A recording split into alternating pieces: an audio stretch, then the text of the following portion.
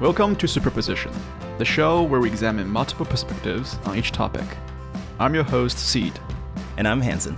Today, we dive into the topics of religion, morality, and living life with and without faith. We're joined by our talented friend Garrett, who is an engineer, musician, and a practicing Christian. Enjoy the show.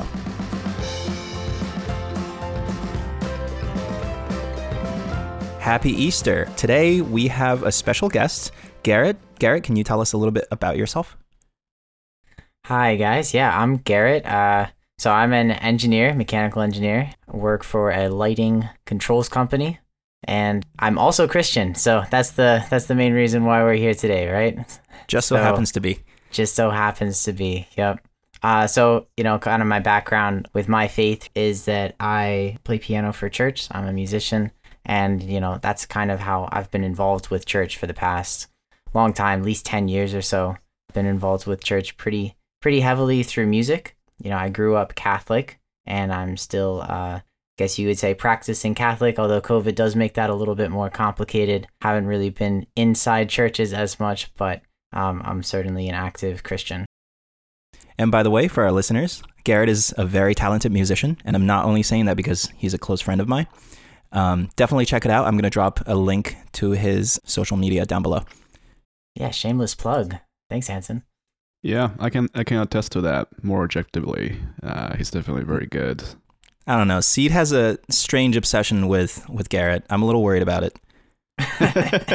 Yeah, it goes by the name Citizen Sky on Spotify. It's pretty good. Check it out. Thanks, guys.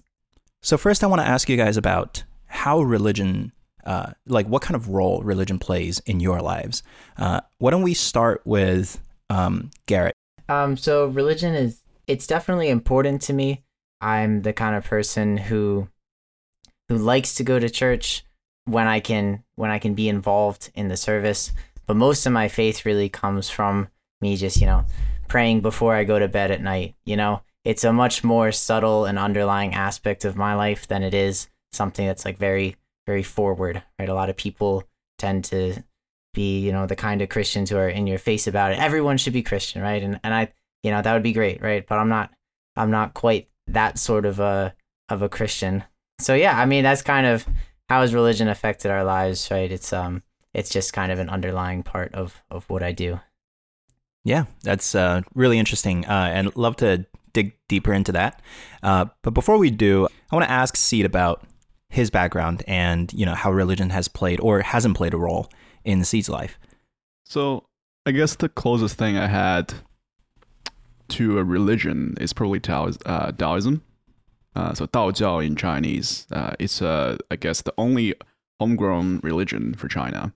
But for me, it's more of philosophy. So when I was in middle school, I was kind of depressed during then for a lot of reasons we don't have to dig into. But Taoism became my outlet in a lot of things. And I guess the main theory or the main theme for Taoism is there's no good, everything is relative, right? So the opening statement for Taoism is 道可道非常道，名可名非常名, which means if there's a theory or any, if you're anything you're speaking about, it's not the truth. If there's anything you try to describe, it's not the fact. Which contradicts itself because we're talking about Tao right now. So there's a lot of that going on in the philosophy, and that's something I hold dear to. I even wrote a book with my father about Taoism back in China. But I don't think for me it's a religion. At least it's not a organized religion, more of a philosophy. Later in my life, I met a girl who was religious, who was Christian to be specific, and I guess I tried to convert myself. Actually, there was a period of time I was really trying to believe in this, but I guess I never managed to give up my pride in rational thinking, and I just couldn't really take a leap of faith, literally. Yeah, so I guess that's how religion affected me. I guess I can share a little bit about my experience with religion. I will say that it's a little bit similar with Seed's experience because at least the China we grew up in, a lot of Western countries would describe as atheist, right? From an education perspective, from a government perspective, religion is not a requirement. It's not built into anything, right? Like, for example, I think in the US, you still put your hand on the Bible when you're sworn into office as president. Right. In a lot of official positions, you still swear to the Bible when you go to court and testify. And weddings, a lot of ceremonies and everyday things are clearly religiously influenced. Yep. Whereas in China, it's much the opposite, where almost everything is much more atheist, right? And religions can exist, but it's very much an elective. It's very much like, well, if you want to learn about it, you can, but we're not going to teach too much about religions other than like the basics and its significance in history, right? It's more of a outside-in perspective. I do know a few people that are religious, largely because they were like born into religious families and they, continue that tradition. But that's not in everyday life. Yeah, one small point is I think there are still a lot of rituals going on in Chinese daily life without us even knowing it. But I don't think they have a religious context to it. Things like, you go to the temple to pray for something, but it's not really because you have a faith in this religion, but just because that's the ritual you do. So there's a lot of things like that. Yeah, there's aspects of spirituality throughout the Chinese culture as well, right? Like we commemorate the dead by burning incense, and it's the same thing we do for gods, right? Like we burn incense, we it's pretty funny to me to this day. We burn like paper money, we burn fake houses and BMWs, and the belief is that whatever you cremate makes it over to the underworld, so that your past relatives can take advantage of it, though I'm quite concerned about the hyperinflation in that world based on the amount of money we've burnt them. But yes, there's definitely plenty of ceremonies, rituals, and spirituality, I think, in Chinese culture. It's another really common thing, as Siwa was mentioning before. People would go to temples and burn incense and pray for all kinds of things. Good luck, good test scores. That's a really common one, right? Parents, kids would go to... Right. It's pretty interesting stuff. I think a lot of people are spiritual. I would say I am a little spiritual because you can't know what you can't know. It's a very rational thing to say that there's a boundary to what we can know, and that our, frankly, very primitive brains may not be able to make sense of everything out there. Like I think it's a little silly to think that we can make sense of everything, and whatever we can't understand must not exist. Yeah, I love the expression, magic is the science that we have yet to explain. Yeah, I like that. Garrett, this is a topic that I expect you to have maybe a little bit more exposure to than Seed and myself. Christianity is politicized. It's not new, but it is very politicized in the US. And it's really interesting how conservative or liberal in the US political sense people use the same belief, which is Christianity, to justify what seem quite contradictory to each other, different stances on issues. Yeah, it's pretty frustrating to see that. All right, I think if we had to say in a nutshell, why is this happening? I think it's taking a lot of things out of context. All right, so if you think about Christianity is based on the Bible. And the Bible, it's got dozens and dozens of different people that have written these things. Old Testament is its own can of worms. New Testament, you've got Matthew, Mark, Luke, and John. You've got the other disciples. You have all these different people that were involved in Jesus's life that wrote these stories down. Right. So the gospel, which is really the story of Jesus, is written completely by all four of those guys, right? And I haven't read the whole Bible, and someone may very well, comment on this podcast like that's not 100% accurate. But the point is that there's a whole bunch of stories about Jesus that were written down by different people who were with him, and so even within those stories, there are some small discrepancies, right? When you have people who spend their entire lives studying the Bible and they're looking at the meaning in every single word, and you have the same story that's told with different words, you can get some differences out of something that simple, right? So then you take the broader Bible and you take these things out of context, And that kind of results in some of these discrepancies that we see in, the politicization of Christianity. Yeah, it certainly is. It seems like a very valuable political tool, right? To be a little bit cynical, when you're trying to motivate a large amount of people, leveraging existing beliefs seems to be a shortcut to justify whatever you're trying to do. Yep. I have a few specific examples. The first one is fiscal responsibility. What does the Bible really say on some of these issues? Yeah, it's very interesting. So the politicization aspect, let's go with that first, right?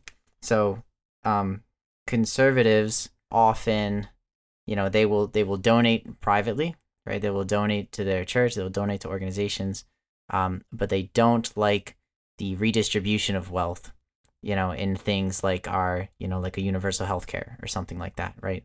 That's universal. What's the difference there? Is it that the government shouldn't be the one to make the choice of how to distribute your wealth, and you should be able to make that choice? That's kind of your fine line, right? I mean, it doesn't make a whole lot of sense when you look at a lot of the stuff that Jesus says about wealth, right? There's one pretty well-known scripture about the rich young ruler, and what he does is he goes up to Jesus and he says like, "Hey Jesus, I'm following all these rules that you laid out for us, right? Because there's all the Hebrew rules, and then you have like the 10 Commandments kind of stuff, right?" And he's like, "Hey, I'm doing a pretty good job. Like, what else should I do?" And Jesus is like, "Give away all of your possessions, everything. Give away everything." And there's lots of other passages, talking about like when someone is hungry, giving them food, when someone is naked, giving them clothes, and what you've done to the least of these people, right, is something that you've done for Jesus, basically. Those are what I hear when I think of the things that are broadly applicable from fiscal responsibility. And so that basically says, don't accumulate wealth, give away your wealth, give it to people who need it, and just follow me, follow Jesus, right? That's like what Jesus says. He's like, give away all your possessions and just focus and devote your entire life to the faith. That said, where do you draw the line between, okay, so you're giving to the church versus you're giving to the government, this redistribution of wealth, who gets it, who is in need, right? I need to support my family versus I need to support someone who's, quote unquote lazy or something like that, right? So you start to get into these details, and it's very easy to take something like one of the 10 Commandments, thou shalt not steal, and say, oh, well, the government is stealing from me by using an improper distribution or a distribution of resources that I don't agree with. And that's like when you take some things out of context.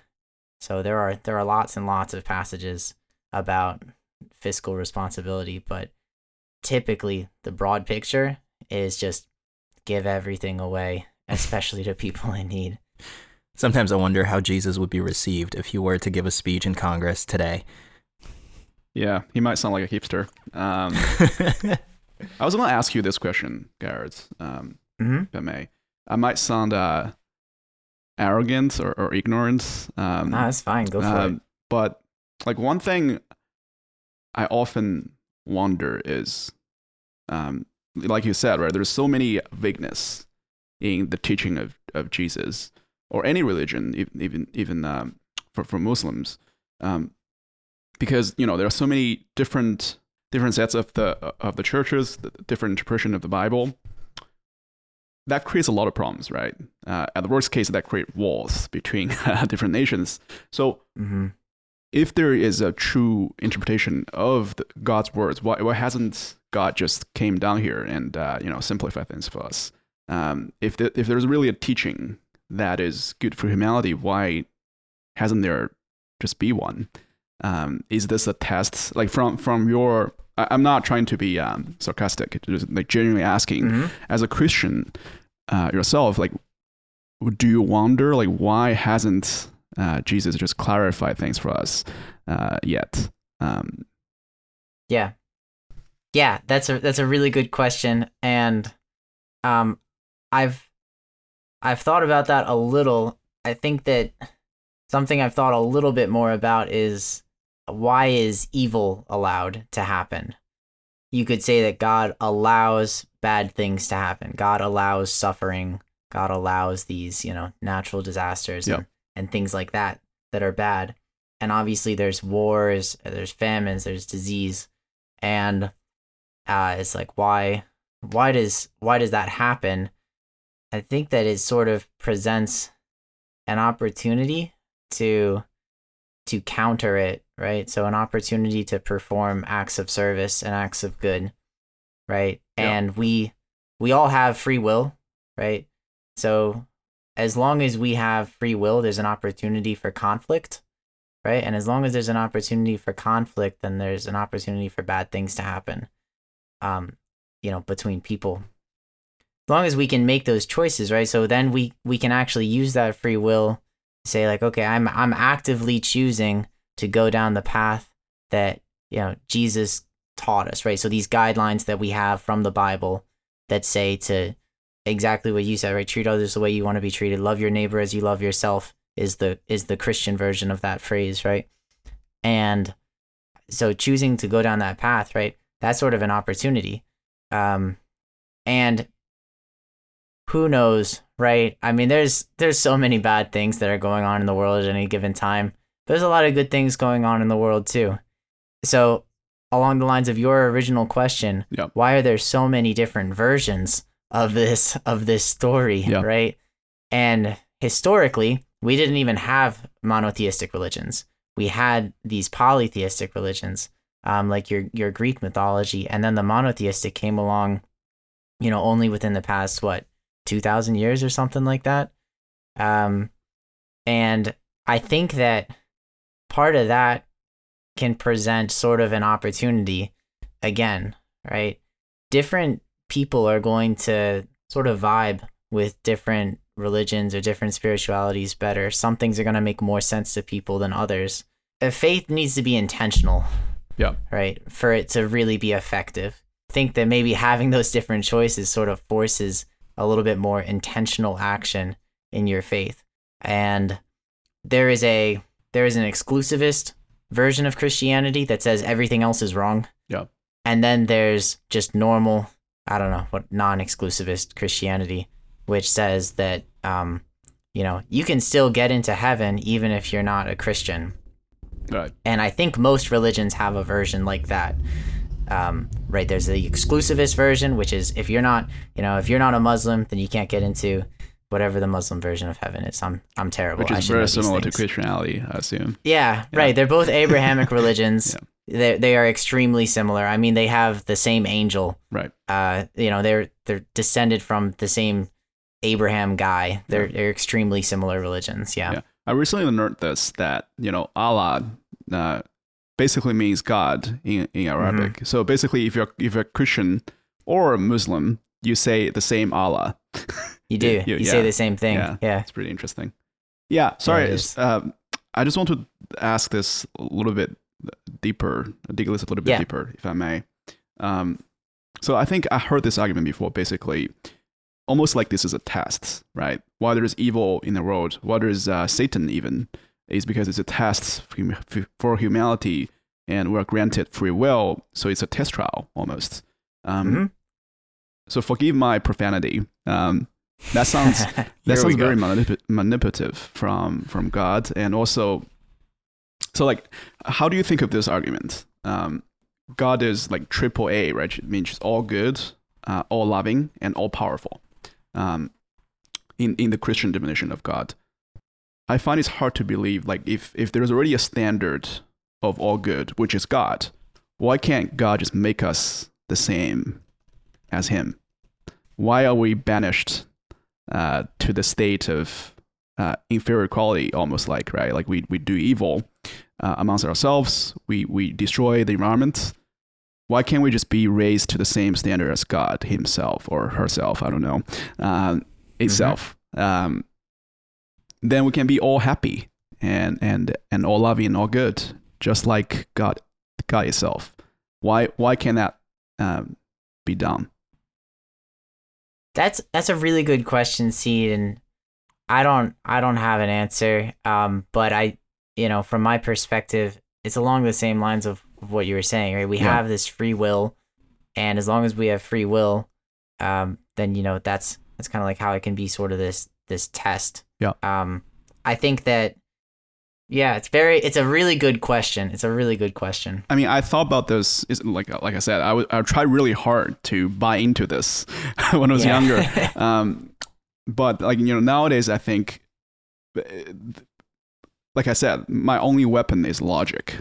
If I try to reasoning through this, but this is probably beyond us. So Yeah, I was gonna say, if we have any philosophy friends listening to this podcast, Yeah. hit up Hansen and Seed Yeah. and let them know. I'm sure there's some sort of philosophy that tries to address this. Yeah. So, Seed, if I can put my 2 cents in here, right? Sure. I think I have my own way of explaining this, if you will. What you're describing is a version of the problem of evil, right? Yes. It's the question of why evil and suffering exists. If such a God exists, that is omnipotent, omnibenevolent, and Yes. omniscient, right? Yes, So all knowing, exactly. all good, and all capable. Yes. From in programmer lingo, right? Since we work in tech, it's if you have full privilege to the system, why even run a simulation just to get to a good outcome if you can just set the state to the good outcome and just be over with it? Why make this whole process and have people suffer, right? Yes. That's a really, really old problem. Yes. And a lot of philosophers have spent their lives trying to answer it. So I'm not expecting us to have a perfect answer. But I think the key does come back to a couple of things. One, my understanding of the Christian faith is that, what you described was the original state. When God first created humans, we were happy in the Garden of Eden, right? Everything was perfect. Everything was good. Until we committed the original sin of stealing fruit, right? We were not supposed to have the forbidden fruit, and we did. And that was the original thing that set everything in motion, that we got kicked out of this perfect state of being. And this is our punishment in a way, right? That we need to find our way back. And my understanding of religion is that it's comforting to have this almost parental, paternalistic figure, right? To say no, all of this stuff, all of this suffering, all of these religions and spiritualities tried to answer that question, right? Because we have this existential dread as human beings. We need to know, why does it hurt? Why does it suck to exist? Why does everything have to die and end? And it is a very attractive thing for us to have a story that explains it, right? And maybe I'm a little overly cynical, but logically speaking, we want that. That's a very attractive feature of any belief system, that your struggle means something. It's not just meaningless pain. And the story goes, we made a mistake. God is this paternalistic figure that knows best. We must trust that God is all-knowing, all-good, and all-capable. So then you must put the reason above your own capability of reasoning and say that you cannot use the tools of logic to explain what cannot be explained. Yeah. That there is a plan. We're not capable of understanding, but it doesn't mean that there isn't a plan. Yeah. Right? If we were children, when we were children, we weren't able to understand everything our parents did. There were punishments, there were hardships that our parents probably could have shielded us away from. But in the end, when you look back, you think, wow, I'm really glad my mom or my dad made me do that. That really benefited me in the long run. And, in a way, I can see that being a very good way to understand why evil exists in the world, because it serves a purpose that we simply cannot attempt to understand. Yeah, I think that's my current, that's my only way to basically argue for this. I would say what you said kind of explained why does religion, from a perspective from atheists, what you said made sense to justify why religion exists, not necessarily answer the question. For example, if you take any A out of the triple A, the story makes sense, right? We're originally happy eternally, but we make some mistake, so we get punished. If God is not all powerful or capable, then we have to do something to get back to that status. But if God is truly all capable, we can skip that step, right? Also, it's interesting that you mentioned the, it's like a paternal love almost. But our love for our parents don't come from nowhere. If my father or my mother keeps abusing me every single day, I don't think I would love them, right? It's because they raised me. They gave birth to me. That's one thing. It's a huge thing. But also, I have the privilege to go to United States for school, paid by them, right? It's because they've done those things for me. I internalized the love, so I love them back.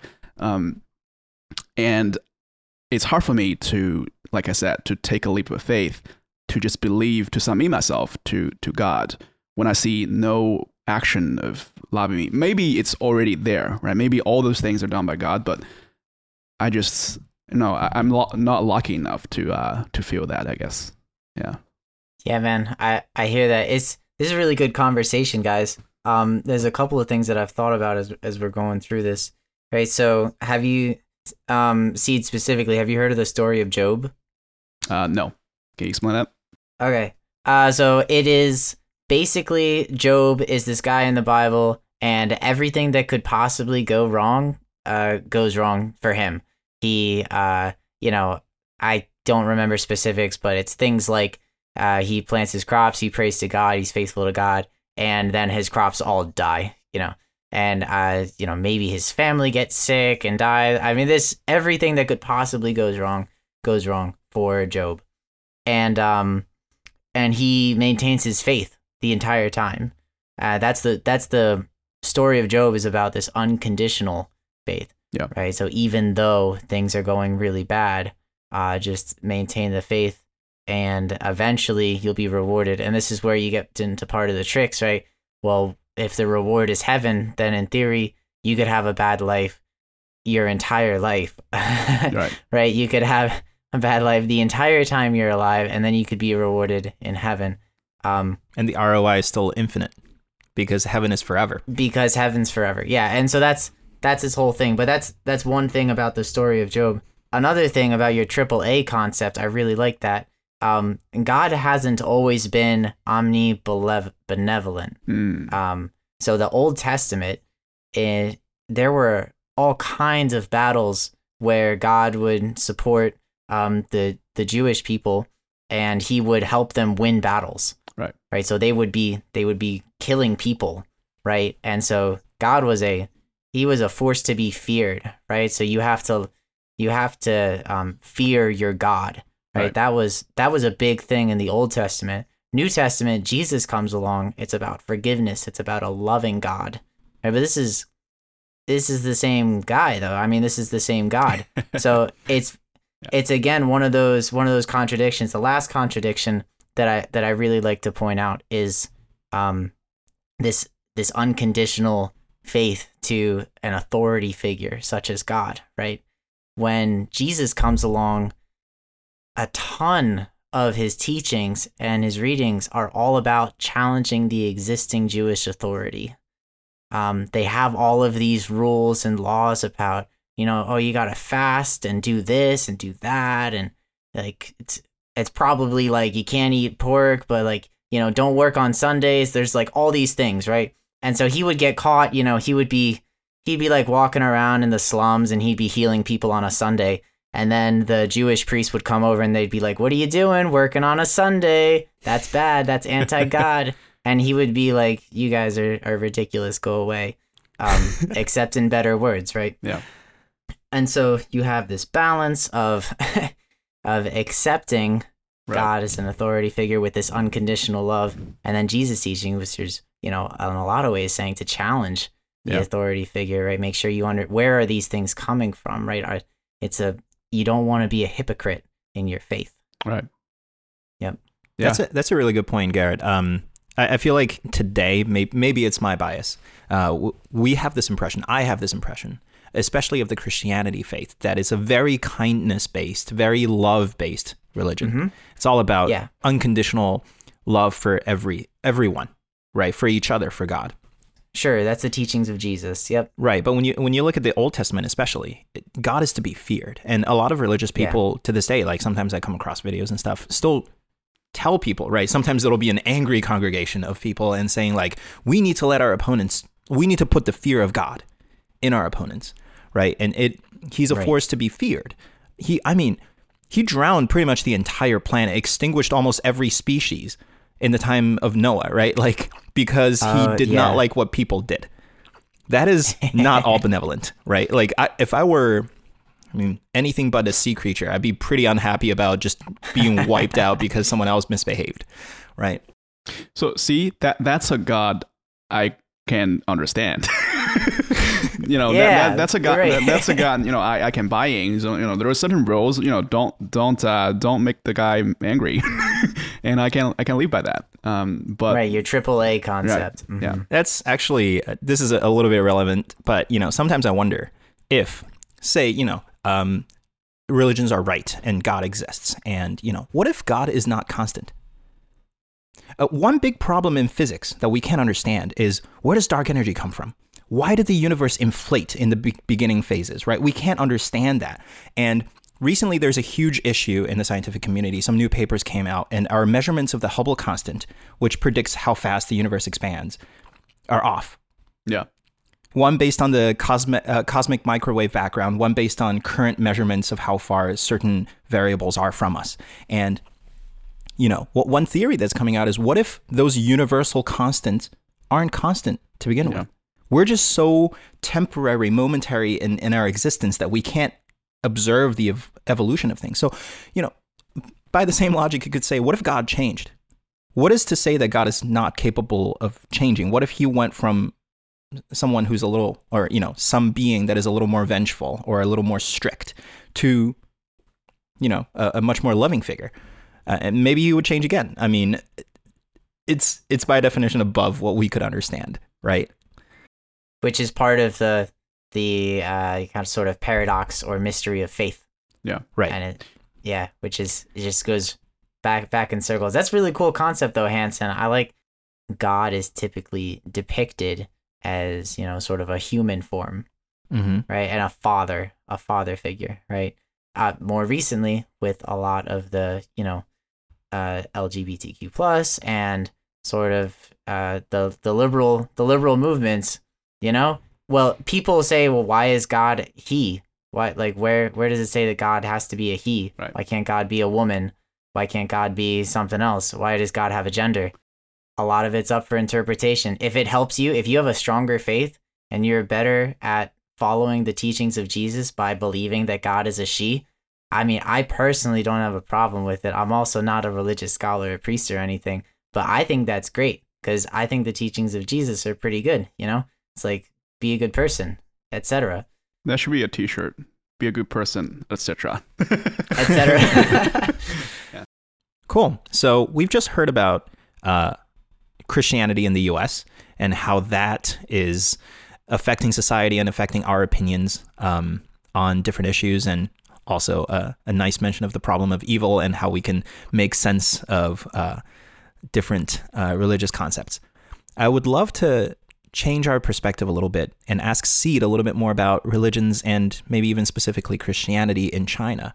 Can you tell us a little bit more about, how religions have evolved in China?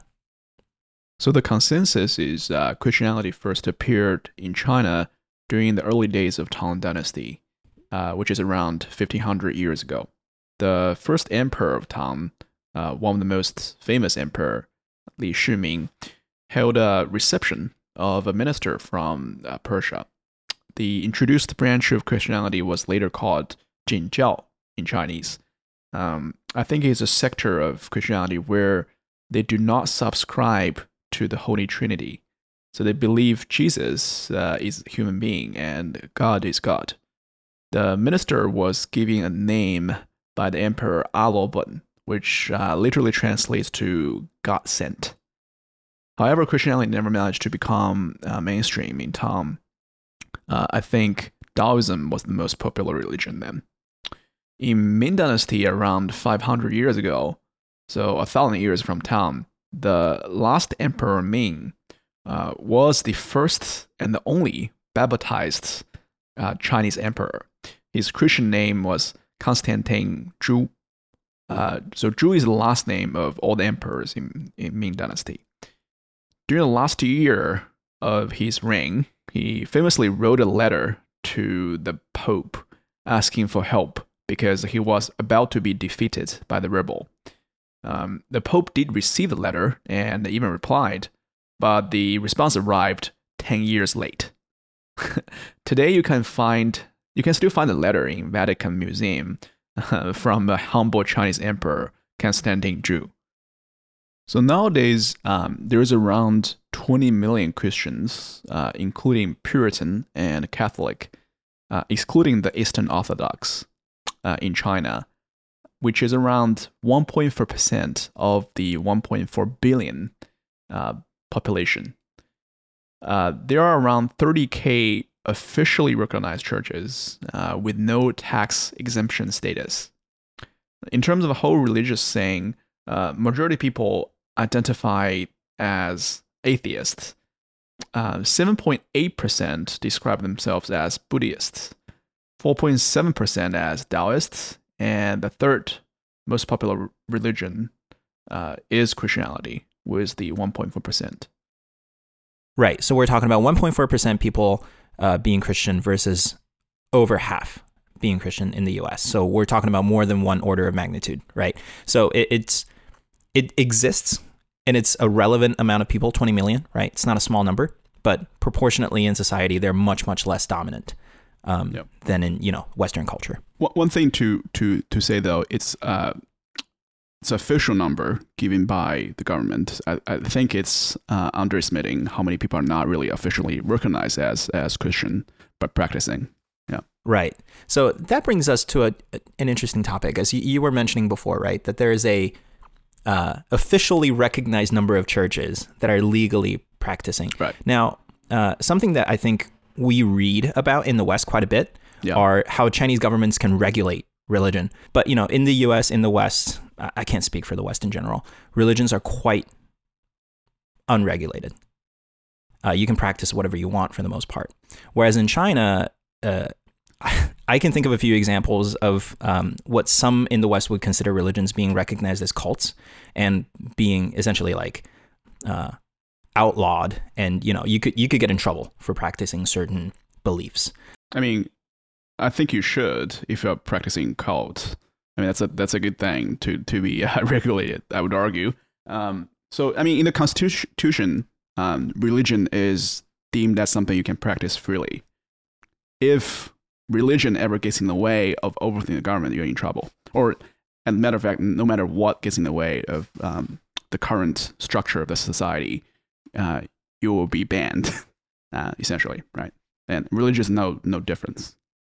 Yeah, but it's legal to practice religion, essentially. Yeah, right. So the government gives you sort of state-sanctioned ways of practicing religion, but it is sort of a gatekeeper to what the government recognizes as a legitimate religion versus a cult. Yeah, it reserves the rights to say, whether you are a cult or not. Here's something that I was thinking about. So I grew up Christian, right? My mom grew up Christian. My grandma grew up Christian, right? I have a long history of Catholics in my family. And sometimes I think about what, your nature versus nurture versus etc. I could very easily have grown up operating under Christian principles and Christian behaviors without ever even going to church, in theory, just because I was, raised by my family who grew up on that. So I would like you to comment on sort of how do you think, behaviors and belief sort of interacts with you and your family and other families in China. Yeah, that's a very interesting idea. Like Hansen mentioned, in a society, there needs to be a way to organize people.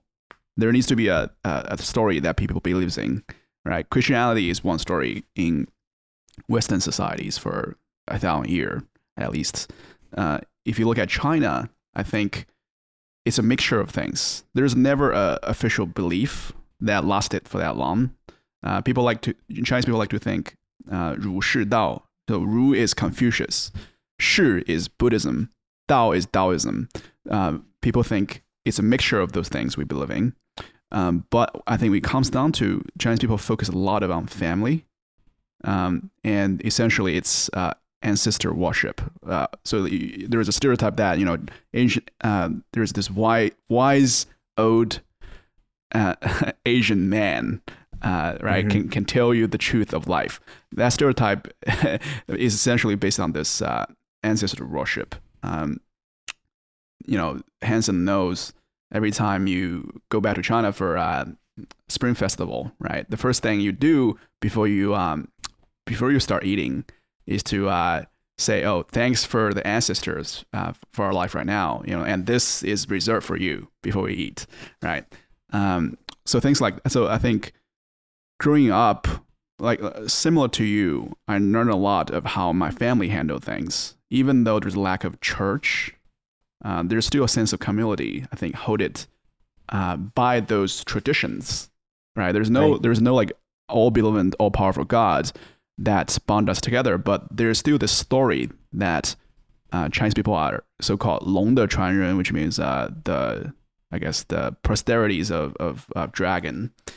Similar to you, Chinese people also like to be, or in my case, I also subscribe to this idea. We have a long lineage of traditions, right? Even though it's not a religious context, but it's still a nice story that people subscribe to. Very cool.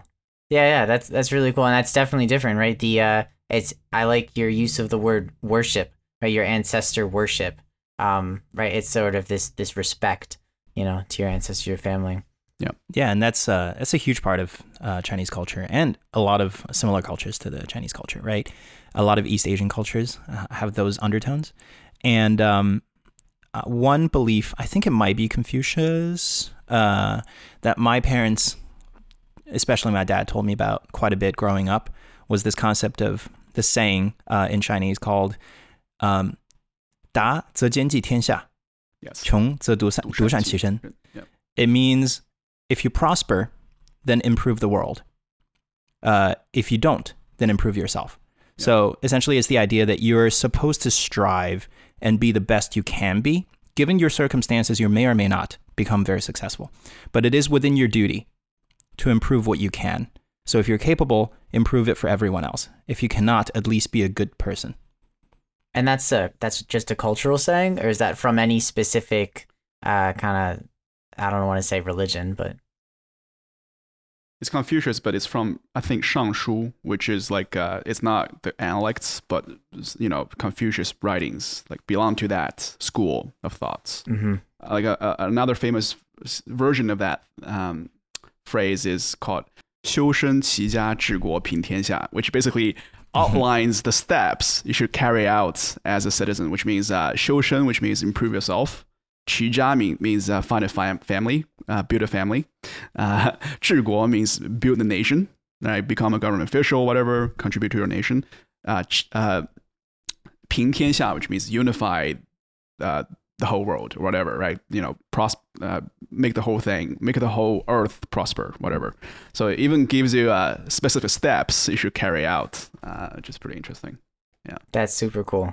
I like comparing that to sort of the 10 Commandments, which are all negatively oriented, right? It's don't do this, don't do that, don't do this. Yeah. Right. Yeah. That's really cool how you guys have it's like, no, it's positive reinforcement. Do this, do that, right?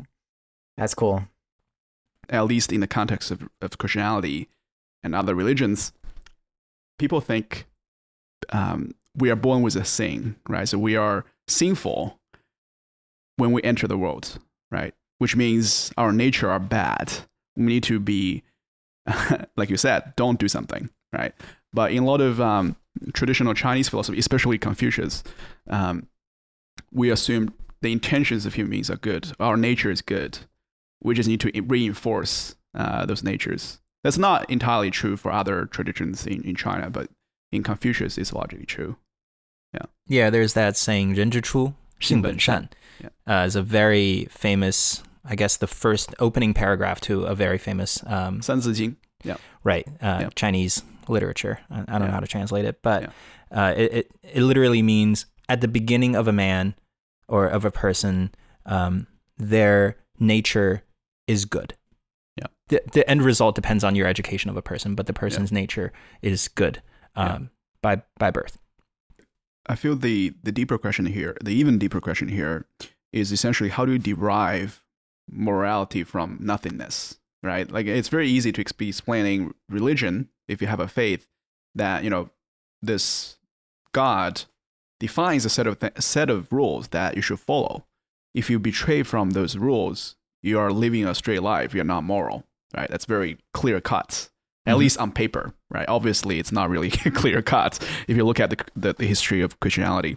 But if there isn't a God as we know it, how do you derive those set of rules? If we were all human beings, essentially have the same set of apparatus, how do you define what's moral, right? Who are you saying to judge I'm not doing the right thing, right? I think that's a very fair question. Going beyond ethics, right? Ethics is a set of rules that's benefiting the society. But if we're talking about morality, it's the absolute right and wrong. It's really hard to grasp with our mind. Yeah. That's a good question. Yeah, I mean, as far as I was trying to think about it, without religion and without something there, I think it kind of depends on your own personal perspective of pain, right? So what hurts, and that's kind of putting yourself in someone else's shoes. So, being able to predict a situation and saying like, wow, like if someone beat me up, that would hurt a lot. So and I don't know if that's morality here, right? But it would be like, wow, maybe I shouldn't just go, beat up this person for no good reason because it would hurt a lot, and you can imagine that. And then maybe someone with a different perception of pain could interpret that differently. So that sort of, in order for people to collectively have the same morality in absence of anything else, you kind of rely on humans to all have similar concepts of suffering. Yeah, I think that's what David Hume is essentially trying to argue, where morality is coming from sympathy. I think. From sympathy. Yeah. Another interesting. I don't know, it's a philosopher, but Sam Harris, who also does a podcast, but he also wrote a book about this question, where similar to your argument, we can agree on like the starting point, right? We need to find a starting point. If there's no religion, if there's no God telling us what's right or wrong, we can start with suffering is not good. That's the starting point, right? If we can all agree on that, that's the origin of how we build up this complex construct known as morality. Yeah. This is a very deep conversation. That was cool. Yeah. Yeah. I like it. Well, thank you guys so much for coming to this episode. And Gary, you got to let us know when your new albums and singles are dropping. Yeah, we all love singing. So, I mean, hopefully one day we can get together and sing. I mean, I only know how to sing Chinese songs. Although I'm criticized by Hanson, that's fake, but... I mean, what you said makes sense. Like, you can speak English, you can sing. You can definitely sing English songs. You just choose not to. Yeah. But yeah.